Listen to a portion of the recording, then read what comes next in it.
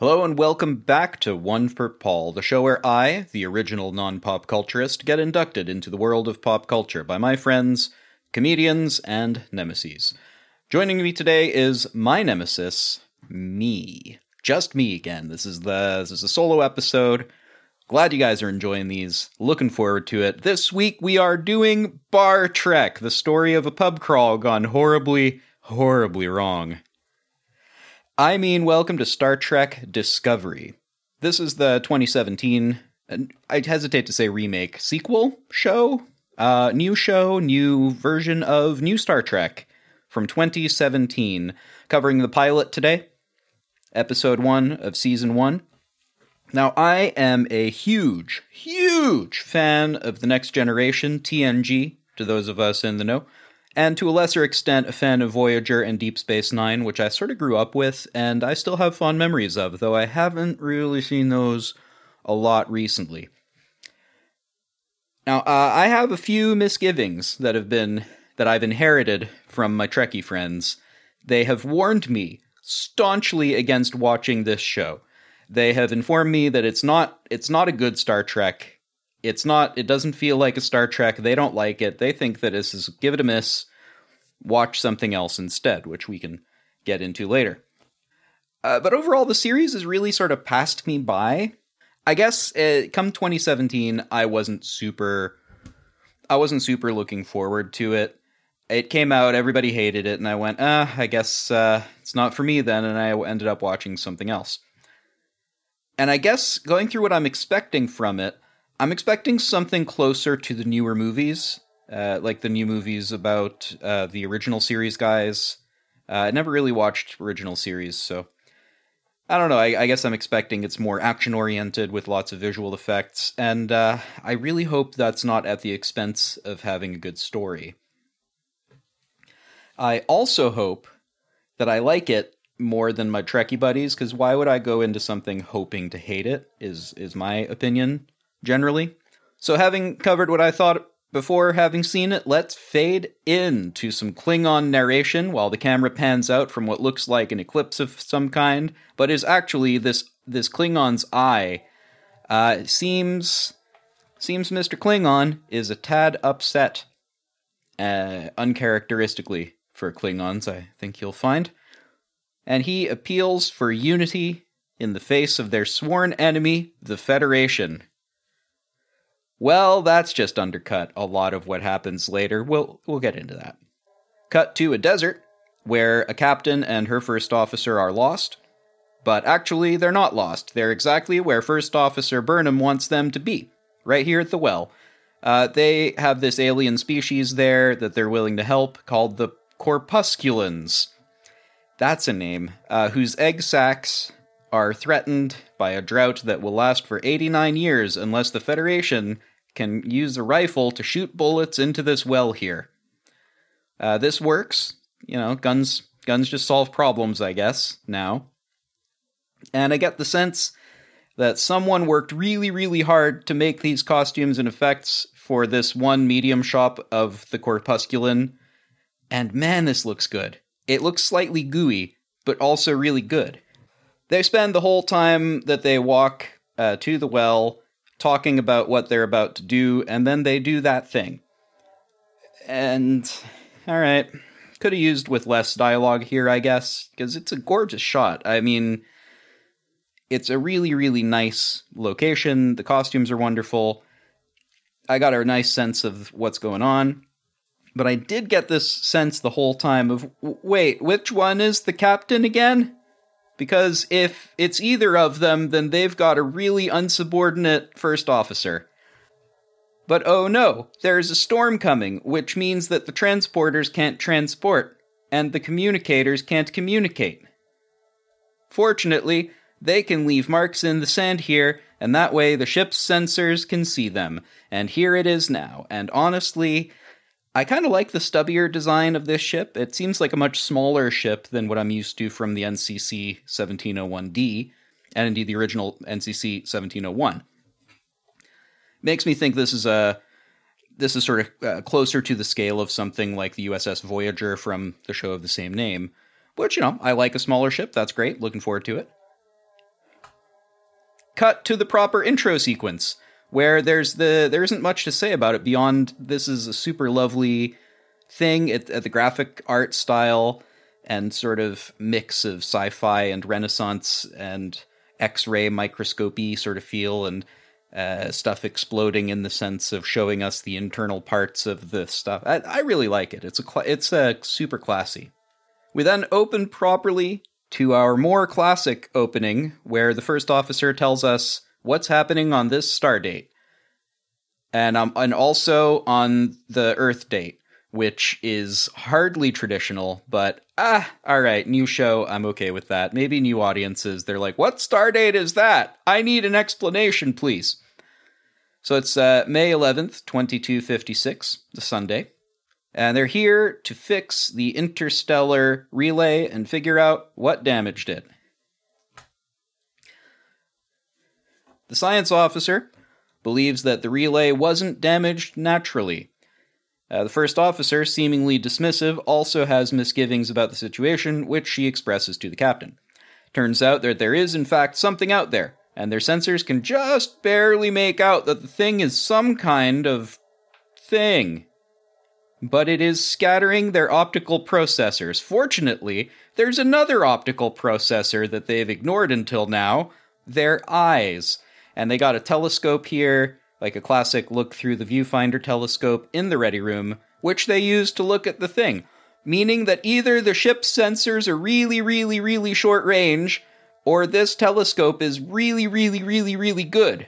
But since there's no shuttle aboard that's maneuverable enough to get a closer look, and since the ship can't get through this tightly packed rock stuff in the ring of this planet where the object of interest is, I mean, the only reasonable course of action is for the first officer to put herself in mortal danger for the sake of a flyby in a spacesuit with an arbitrary time limit installed into the spacesuit. Thanks, scriptwriters. Thanks for the time limit.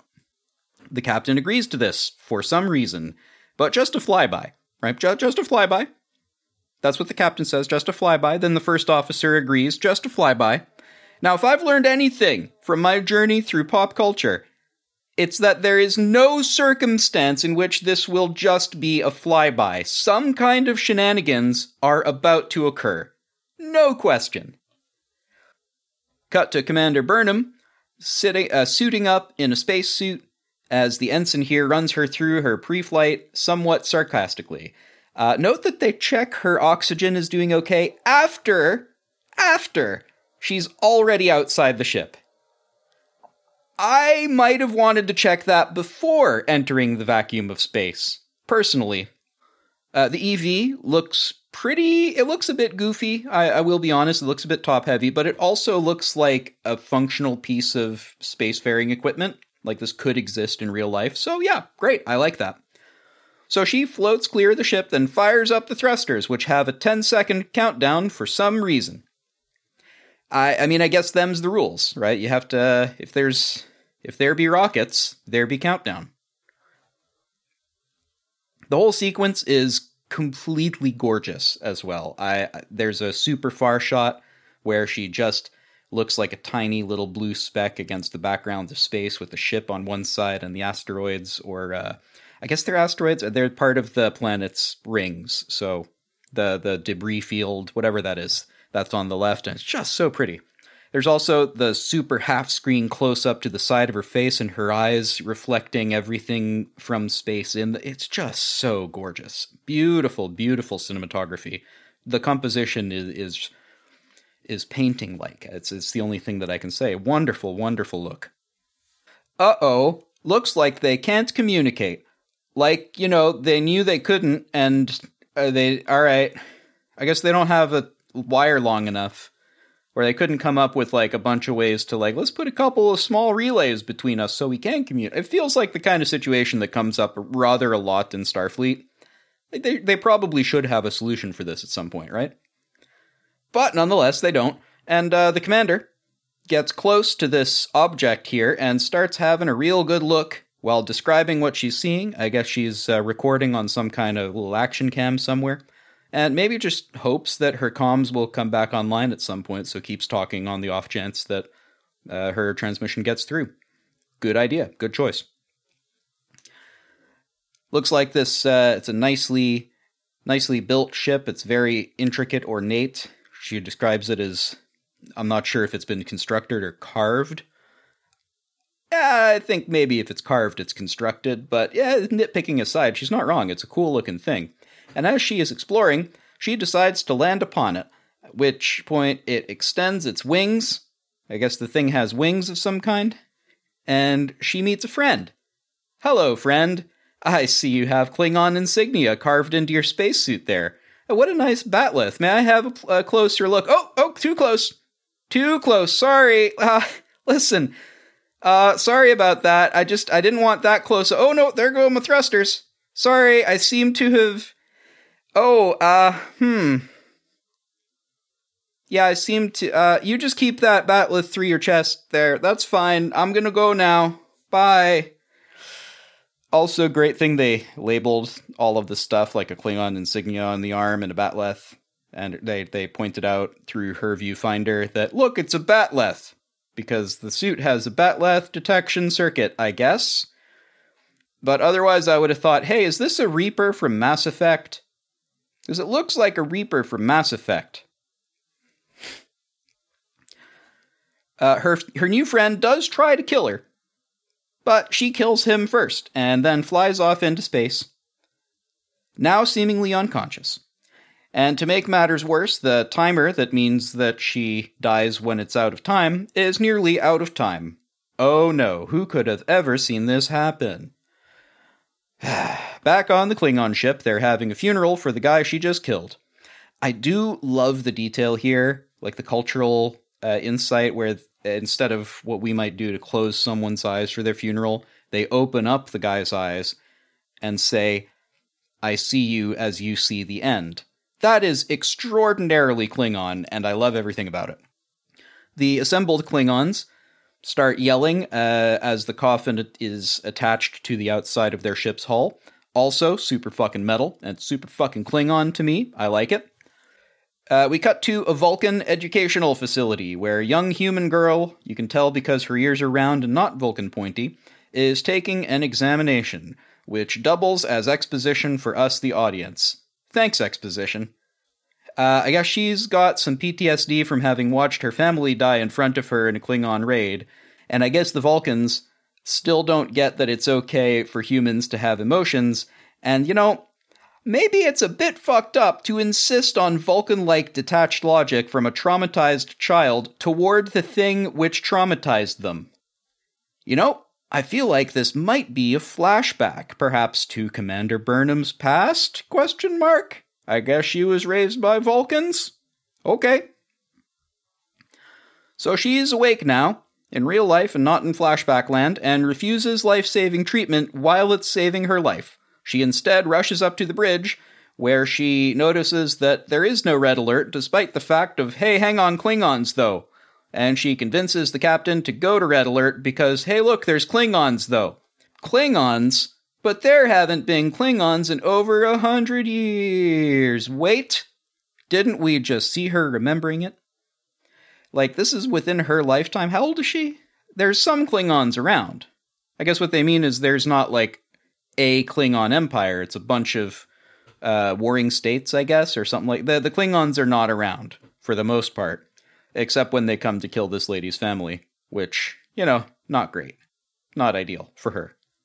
Anyway, no time for that. It's time to aim guns at the Klingon thing. Because they don't want to actually shoot it, they just want to aim guns at it, as if they're going to sort of force them out of hiding. So that makes the Klingon ship uncloak. Cut to later, aboard the Klingon ship, as the Federation tries to hail them. Now, I get that they're Klingons, and that they would speak Klingon. But that's a lot of Klingon that you're expecting your actors to speak through heavy facial and dental prosthetics. It's maybe just have them speak English with smatterings of Klingon here and there. You know, like they did in TNG. Though granted, if you could find a lot of actors who just speak Klingon, because Klingon is a pretty well-established conlang now, like a constructed language. So people really do speak. Like, it's not a complete language, it's not a living language, but people speak Klingon. So, I mean, maybe they found people who could. I don't know. It doesn't sound great to me here, though. It sort of feels like it's getting in the way. Like I have to read the subtitles, and it feels like I'm reading a novel at this point, and I'm not watching the characters. As it is, it's sort of difficult to connect to. And, it seems like they need a new torchbearer, because that's the guy that the commander killed earlier was the torchbearer. And this guy volunteers, but he isn't part of any house. And also, his skin is white, so he's an inferior person. Social commentary, folks. But he thinks he is worthy, not because of his family or skin color, but because he just believes so hard, and if you really believe in yourself, then you can do anything. He proves this faith by severely burning his hand and being all stoic about it. In actually kind of a cool scene. It continues to feel kind of heavy metal and kind of Klingon, and that's kind of great. This pleases the cult leader, who lets him light the beacon and hands him Batleth.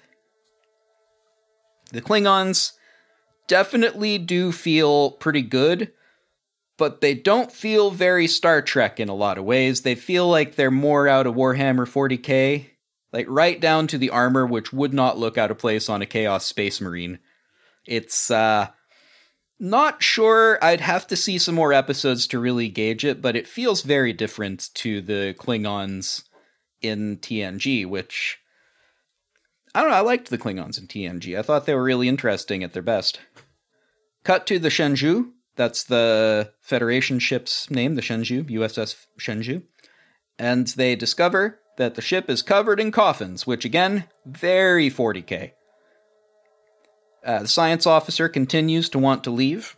He explains that his species, for its evolutionary history, was hunted and then husbanded and bred as some sort of mix between cattle and guard dogs, I guess. So he reckons that he can sense better, he can sense danger better than this human whose genetic ancestors were also prey animals, until they figured out how pointy sticks and pack hunting worked. Joking aside, I love everything about this guy and his performance, especially in this section. He is very good. And he got a specific line I'm going to call out. We were bred with one purpose, to sense the coming of death. I sense it now. Oh man, that's good. I can feel the terror in this person. It's wonderful. Cut to the captain in a meeting with the Holo Admiral. That's the holographic admiral. The first officer comes in and recommends open hostility and violence and killing against this ship, which so far, let's be clear, has taken literally no action. Like, they're not answering their hails, but they're just literally doing nothing. So the admiral and the captain appear both to have misgivings, but also want to maintain more caution, while Commander Burnham just wants to burn things. Just as they're disagreeing, a bunch of real bright lights flood into the ship, and they're told it's a 1 billion lumens per square meter. And you know what that means? It's math time. Lumens, real measurement of light, and given both this and the area affected, we don't have time, which would be the other thing, but it's something like 10 megawatts of light radiation per square meter. Megawatts. Now, given the time frame of maybe a few seconds here between when they first see it and when the ensign, I guess, tells them it's this many numbers, that's maybe a couple of seconds. So I'm confidently calling this amount of energy a lot. This effectively blinds the whole ship, and also an increasingly freaked out commander calls her dad, I guess? Who is the Vulcan man we saw in the flashback. He reckons that the Klingons probably have some sort of populist leader. Some sort of evil populist leader who wants to make the Klingon Empire great again. Side note, I like that the acronym for that is MKGA, which kind of sounds Klingon. That's kind of fun.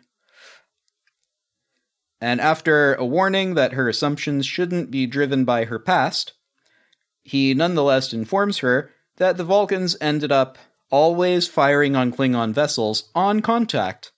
Anytime they saw them, because that was the most logical thing to do, and that's what achieved diplomatic relations between them.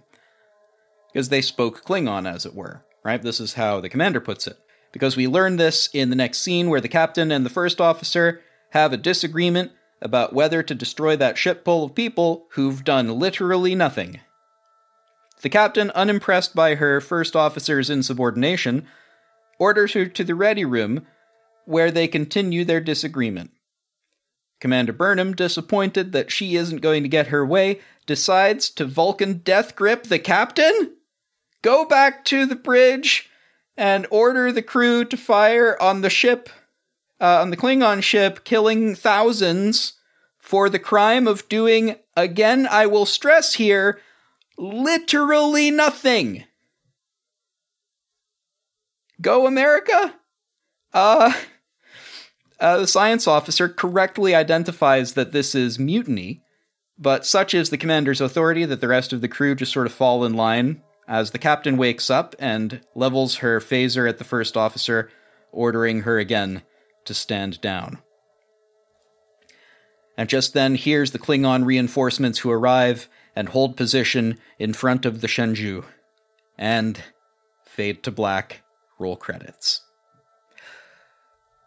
Whew! Okay, so that was fine. That was fine. It was okay. It was a perfectly okay show. I liked watching it. I liked the science officer and wanted to see more of him. I like that he's a sort of anti-Worf in the sense that he seems like he'll always push for the cautious option, as opposed to Worf, who will push for the violent option all the time. And I kind of hope he doesn't get Worfed, in the sense that his sole purpose becomes telling the audience that there's peril approaching before fading away into doing nothing. I also like the captain a lot. She seems to be a friendlier but just as commanding presence as Picard, and I like Picard because Picard is the best. Fight me.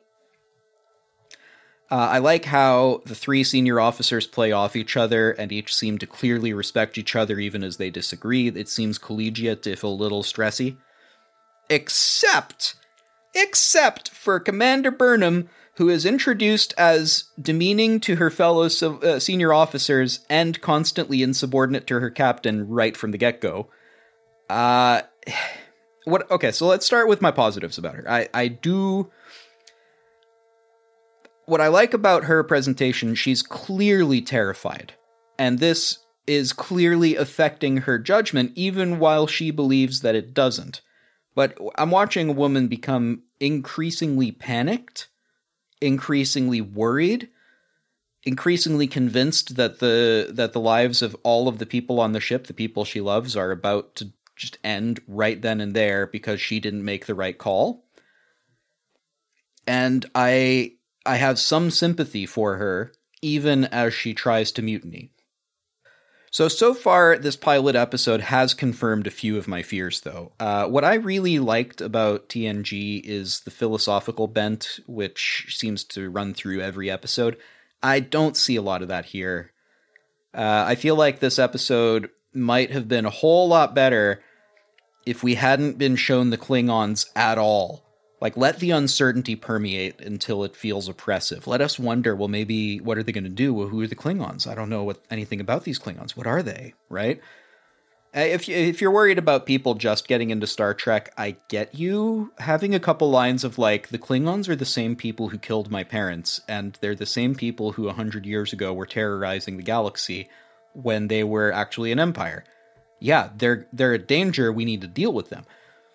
Having the episode be about getting the crew to agree to a course of action, I think would have been real interesting. As it stands, I think a lot of the Klingon stuff, it could have waited an episode maybe, but also I'm only one episode in, maybe it gets better later. But I feel like they undercut a lot of the drama right away, because the first thing we see is, look at these Klingons, they are a threat. And that means that we as an audience know that there is a threat, that the threat is real, that it is coming, and then we cut to the people who are uncertain about the threat that's coming, or whether there even is a threat, and we have to buy their uncertainty. So am I supposed to feel for Captain Burnham because I should also be certain as they are that this is what I mean. The show is desperately trying to get me to relate to Commander Burnham, and I just don't. I find her unreasonable, and I find her a little grating and irritating, but I love the captain. I want everything about the captain. Right? But I do understand her fear, and I think that had you not done the Klingons at all, had you not shown them until right at the end maybe, then I might have had a lot more sympathy for how afraid the commander is, right? Show the flashback even. I got nothing against flashbacks. Anyway, I feel like it's easy enough to go in hindsight, though. It's easy enough to look at something once it's completely finished and go, well, this is the way I would have done it. I don't know the way I would have done it if I were looking at the same script even. You know what I mean? But, I don't know. We'll get to overall in a minute. I'm just going to go through the rest of my actual notes. Speaking of the Klingons, again, having them all speak Klingon all the time is a nice flavor, but I found it got old pretty quick. And it doesn't sound to me like the actors had enough time to prepare, as the language doesn't sound integrated into their speech very well. I think they just didn't have enough time to work. It's TV. These things are tight schedules, right? But overall, I started kind of lukewarm and ended up feeling a bit more positively toward the show by the end. Even if I think there are a lot of problems, I started feeling like, oh man, I want to see the next episode now. So, after I finished editing here, I might just go back and watch an episode. I might not make a show about that one, but just to do something for myself for a change, And also, let's just address the elephant in the room for a second. The Orwell, which is a show that I've seen 4 or 5 episodes of and am super impressed by. The Orwell is a better Star Trek show than Star Trek Discovery, from what I've seen so far. So again, 1 episode of Star Trek Discovery is what I've seen, and 4 or 5 episodes of The Orwell is what I've seen. So I don't know, maybe there's a different picture, but this is my opinion. So The Orwell gets the TNG format in a way that this show doesn't, or they committed to doing the TNG format in a way that this show didn't want to. I think there's maybe a mix of both happening, right? I think Discovery has maybe missed a little bit about what makes Star Trek really good.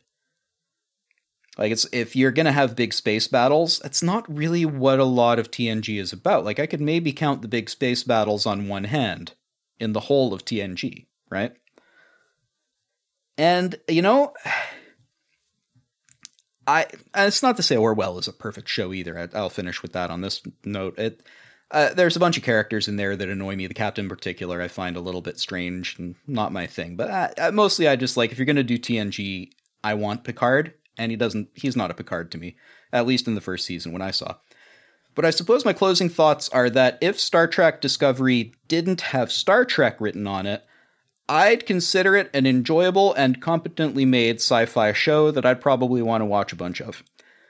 But it doesn't feel like Star Trek to me, and that's kind of what I look for in a Star Trek. Thanks for joining me on this solo episode of One for Paul. I'm super glad that all of you are enjoying these. If you'd like to help out the show, you can throw us a couple of bucks on the crowdfunding page Patreon at patreon.com/oneforpaul. If you'd like to say hi and tell me what you thought of the show, or maybe why my opinions are wrong, you could do that on Twitter at oneforpaul.